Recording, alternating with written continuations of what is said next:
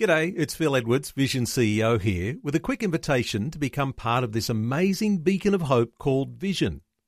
Together we can put our love into action to help people of all kinds build or rebuild their lives on the truth of God. Please consider the part you can play during our upcoming Visionathon appeal, remembering that it's your support that makes Vision possible, including this podcast. Audio on demand from Vision Christian Media. Hello, friends. Throughout our nation's history, it has often been in the darkest times that God brought unprecedented revival. However, the means God uses for bringing about revival are almost always the same: commitment to prayer and uncompromising preaching of the gospel. For this reason, I am launching a prayer movement called Awake America. And I want to challenge you to pray for God to bring a spiritual awakening to our nation, starting with your city, your campus, and your neighborhood, to encourage your friends and your family and your church groups to unite together in prayer. Revival starts with you and me, so I hope you'll join me. Visit ltw.org to learn ways you can join with Dr. Youssef, as well as brothers and sisters in your city and cities around the world, to pray for a spiritual awakening. You can also get details at 1300 133 589. Well, thanks for joining us for a very special Leading the Way with Dr. Michael Youssef. In the last few months, life's been turned upside down during the COVID-19 crisis. And the question that comes to many people's minds is, what would Jesus say about the crisis? Well, recently, Dr. Youssef shared his heart about this with members of his church in Atlanta, the Church of the Apostles. And it's a message he wanted you to hear as well, especially in light of our world situation. Join Dr. Michael Youssef now with a message he's appropriately called, What Would Jesus Say About the Crisis? Whenever a disaster struck, the age-old questions always pop up. Where is God in all of this? How can a loving, merciful God allow the loss of life? Why didn't He, the all-knowing God, stop this pandemic from happening? How good is God in times like this? And if God is not all-powerful, why should we worship Him? What is the answer? And as you know, I often found the answer only in the Word of God. Beloved, in fact, today I'm going to show you that the answer is found in the words of Jesus. You say, well, did Jesus have something to say about the coronavirus or COVID-19? Well, not quite, but yes. Listen carefully. It's found in Luke chapter 13, verses 1 to 5. Apparently, there were two tragedies have taken place, one after another, during that time of Jesus' earthly life. They both brought a colossal loss of life. One incident took place when a group of Galileans, these are the northerners, Galilee and Jerusalem, the north and the south, covered geographical Israel. These Galileans came all the way down to Jerusalem, to the temple, to offer sacrifices to God as prescribed in the law of Moses. But what does Pontius Pilate and the Roman rulers do? They go in there and they slaughter them, so much so that their blood was flowing with the blood of the sacrifices right there in the temple while they're worshiping. Man-made disaster. These Roman rulers were ruthless. So horrific that act was that the blood of the sacrifices and the people who were slaughtered by Pontius Pilate were flowing down the altar. The second one was a natural disaster. There was a tower, the Tower of Siloam. It was basically inside the southeast side of the Jerusalem wall. And it collapsed. And when it collapsed, there were 18 people underneath it. They were crushed to death. One disaster was man-made. The other disaster was a natural disaster. At that time, during Jesus' earthly life, these two disasters have taken place. And back then, people were as curious about both the natural and the man-made disaster as the people of our day. And that's understandable. But they were anxious to draw false conclusions, as our generation does. They were ready to pass false judgment, just as our generation does. But instead of asking, "Why, Lord, have you allowed this?" which is okay to ask why. The Bible never tells us not to ask why. It's okay to ask why. But instead of asking why, their worldview was such that they came to certain erroneous conclusions. Why didn't God stop this? Or, are these people worse sinners than the others? That's why they died the way they did? Or, why some die, others recover? Or, that those people must have done something really horrible. They must have done something really bad that they met such a tragic end. Erroneous conclusions. It goes on and on and on. You read it in the press and you see it all the time. These sorts of false conclusions are not new. They are not new that we see today. So what's the answer? I go back to Jesus again. What's the answer to any erroneous conclusion that you hear or you may even make? As I said, Jesus gives us the answer. I don't have the answers, thank God. Jesus does. And here is what Jesus said. When he was questioned about these true tragic events during his earthly time, he said, "I tell you, no. They're not worse than any other sinners. They've not done something horrific. No. Said, but unless you repent, you likewise shall perish." You know, in one sentence, our Lord Jesus summarized the entire Bible. You say, how come? Well, first of all, you have to understand God is not the author of evil. God is not the author of evil. But evil came into the world when Adam and Eve surrendered the birthright of their stewardship of planet Earth to Satan. When Adam and Eve fell into Satan's deception, they lost the deeds to planet Earth. And then, at that moment, evil entered into the world. When Adam and Eve handed the property deeds of planet Earth to the devil, which was their stewardship, God handed it to them. And by their being deceived by the devil and disobeying God, they handed it to Satan. You see, before Adam and Eve were deceived, before they fell in Satan's deception, Satan had no power over the earth. Did you know that? He had no power over the earth. But when they fell in his deception, they gave him the power. They handed him the power. And from that time on, sin and suffering, disease and illness, viruses and germs, earthquakes and storms, tornadoes and hurricanes, floods and fires, death and suffering, all became the consequences of that surrender on the part of Adam and Eve.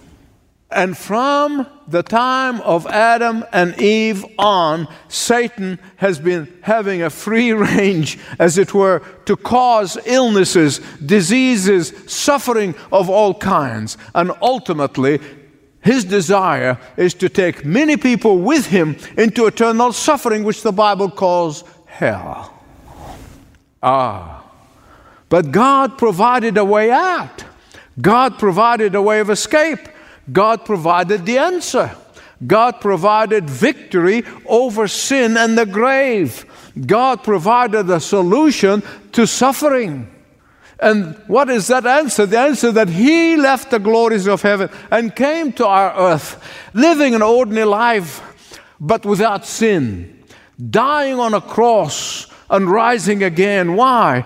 So that He may retake what Adam and Eve have lost to Satan, so that He may arrest God's property deeds that Adam and Eve gave to Satan, so that Jesus may restore to all those who believe in Him, all those who put their trust in Him, all those who come under His power, all those who come under His authority, that He may give them power to conquer sin and the grave. And from the time of Jesus on, anyone who wants to have power over sin, power over suffering, power over death, can come to Jesus and receive grace. Not just in this lifetime, but forever and ever and ever. Eternity in heaven with Jesus. See, the moment you come to Christ, that's the moment your eternal life begins. It doesn't begin when you die. Eternal life begins the moment you say, "Yes, Lord, come into my life, forgive my sins." That moment, your eternal life has begun. The Bible said that we are seated in the heavenly places, that literally God can see us already in heaven. Isn't that amazing? Question: what was Jesus saying to His contemporaries when they were facing such a question about the crisis that they were facing at the time? He was saying, is what He's saying to us. He's saying, these people who died in the temple in cold blood by the ruthless Roman vice-regent, or these people who were crushed to death in the Tower of Siloam, they are no worse sinner than anybody else. But for your sake, take this tragedy as God's warning for you. For your sake, be forewarned. Be forewarned. Be forewarned that God's judgment is coming upon all who refuse to believe in Jesus. Be forewarned yourself that God's judgment is coming upon all those who would not repent of their sins and turn to Jesus Christ for the forgiveness of their sins. Be forewarned yourself that God's ultimate judgment is upon all those who refuse to accept the gift of eternal life as they repent of their sins. They will be forever in a constant pain and suffering. So be forewarned.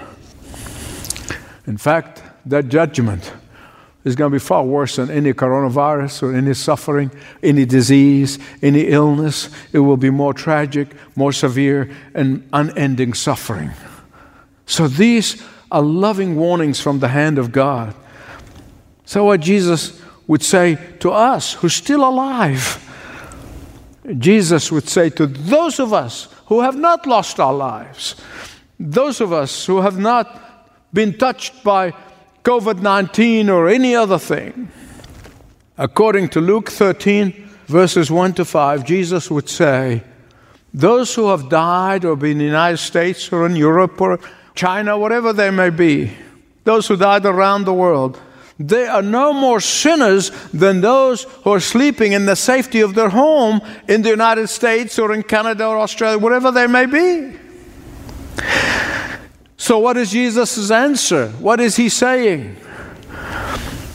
To those who are asking, where is God in times of disaster? Jesus would say, you are asking the wrong question. The question is not, where is God when these terrible things happen? The question is not, what did these people do to deserve death? These are erroneous questions. The question that you should be asking is this: have I examined my life? Have I examined my heart to see if I have escaped from eternal death to eternal life? The question is, have I repented of my sins and assured of eternal life in heaven with Jesus? The question is, have I made provision of escaping from death to eternal life? It's the question. The question is, if you die today, can you be absolutely certain that the moment you close your eyes in death, you are in the presence of Jesus in heaven? That is the question. Because if your answer is no, you can do that today. Today. The Bible said today is the day of salvation. Do it today. Unless you repent, said Jesus, you likewise will perish. Here's a fact. Hear me right, please. This is a fact. We all will physically die. I mean, I'm not telling you anything you don't know. We all will die physically. Whether we die through that coronavirus, in a hospital bed, or all of a sudden for no reason. Whether you and I die in a crash or in our bedroom, whether you and I die one at a time or in large numbers, see, that's not the issue. Why? Because there is one thing that you and I can be sure of, that every one of us physically will die. One way or the other will physically die.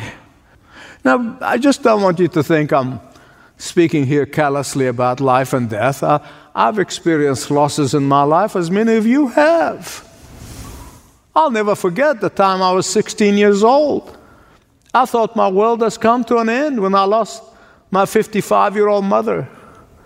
I thought my world has come to an end. As a matter of fact, a few months later, I became suicidal. And then God met me in a very special way and assured me that I'm not finished until He says I'm finished. Meanwhile, I should serve Him. And I've been doing this now for 55 years. My mother died in her bed. My wife's only sibling, her brother, 25 years old, died in a car crash. All of these are painful situations. I'm not denying that for a moment.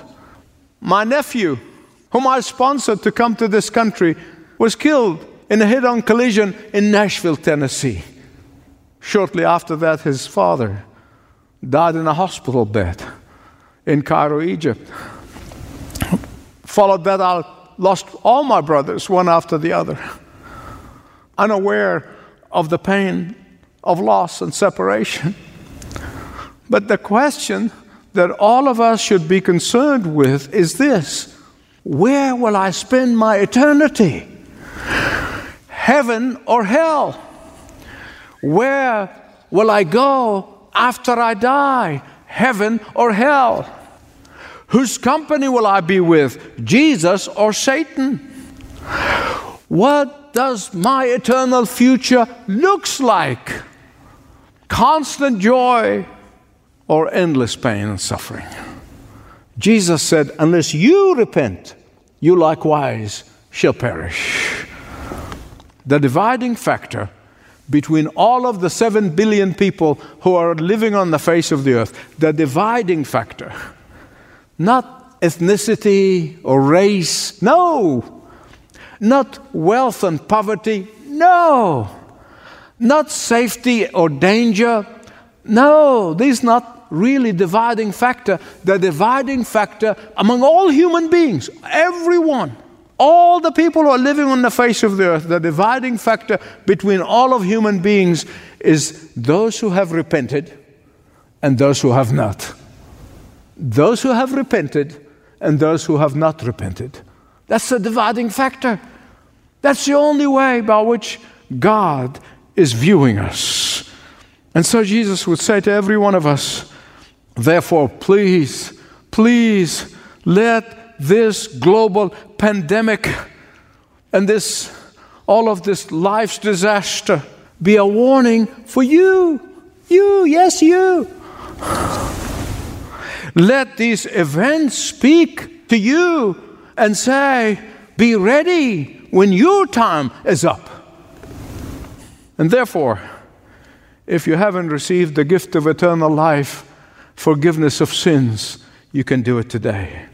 One letter writer, in part, was explaining how the message of leading the way has brought him to Christ and how excited he is about his new life in Christ. And here's what he said. He said, I hope this program continues because not many programs broadcast the truth of the gospel. God bless you. Beloved, listen to me. The reason we take this message of eternal hope and eternal life to 195 countries in 26 of the most spoken languages of the world, only one reason, so that people, as many people as possibly we can reach, will be like this young man, discover new life in Christ, eternal life in Christ, will come, be assured of their eternity here and now. See, Jesus' priorities are very clear. They're very clear. His supreme concern, yes, in this life, but even bigger than that. Not just a short life, whatever, if it's 50 or 100 years even, still short time in comparison to eternity. See, Jesus' passion, the reason he died on that cross, so that you would ask the question, where will I spend eternity? That's the question that should occupy our attention. The question should occupy our minds and our hearts. You know what would be even a bigger tragedy if you would say, well, I have plenty of time to repent of my sins. For now, I'm just doing my living. That would be a bigger tragedy. Because you can't guarantee the next breath. None of us can. In fact, this would be worse than physical diseases, all of them put together. Because your soul is of immense importance to God. It is of immense importance. And that is why Jesus said, what shall profit a man or a woman or anyone if he gains the whole world and then loses his own soul? Listen to me. I believe with all my heart that God loves you. And the very clear indication of his love for you is that you are hearing this message. This is the clearest indication. Because he created you. He made you. And he made you with an emptiness inside of you that it will never be fulfilled until Jesus comes inside of you and fill it. On another occasion, Jesus told his disciples, said, hey, don't worry about he who can kill the body. It's just like what I said earlier, every one of us will die. But worry about he who can destroy your soul in Hades. He's giving you one more chance to hear this message, to hear this invitation, to receive this invitation, so that you might come to him, repenting of your sins and receiving his forgiveness. Respond to this loving invitation. Will you come to him now? Will you say, thank you for inviting me. Thank you for inviting me to come to you, to repent of any sin and guilt and doubt. Forgive me. I receive you as my only loving Redeemer, Savior, and a friend. When you invite him, you can be absolutely sure that he'll come. He said that. When you invite me, I will come in, and he will come. In his spirit begins to dwell in you and give you peace in the midst of turmoil. If you need more answers, if you have questions, contact us at LTW. That stands for Leading the Way, LTW.org. We have people waiting to hear your question and answer them. Father, I thank you for yet another opportunity to hear your invitation to me, to come, humbling myself before you, recognizing that I cannot save myself, that only your power can snatch me from the jaws of death and hell. I come to you, Lord Jesus. Now come to me. And I thank you that you are faithful to your promises, and when I invite you in, you come. I come to you. In Jesus' name, amen. You're listening to Leading the Way with Dr. Michael Youssef, and a special message is called, What Would Jesus Say About the Crisis? Perhaps your first response to this crisis is answering Dr. Youssef's challenge to begin a relationship with Jesus Christ. If you'd like to speak with someone, reach out to ltw.org/Jesus right now. ltw.org/Jesus. This program is furnished by Leading the Way with Dr. Michael Youssef. Learn more about Dr. Youssef and the team passionately proclaiming uncompromising truth and changing lives across 6 continents when you visit ltw.org.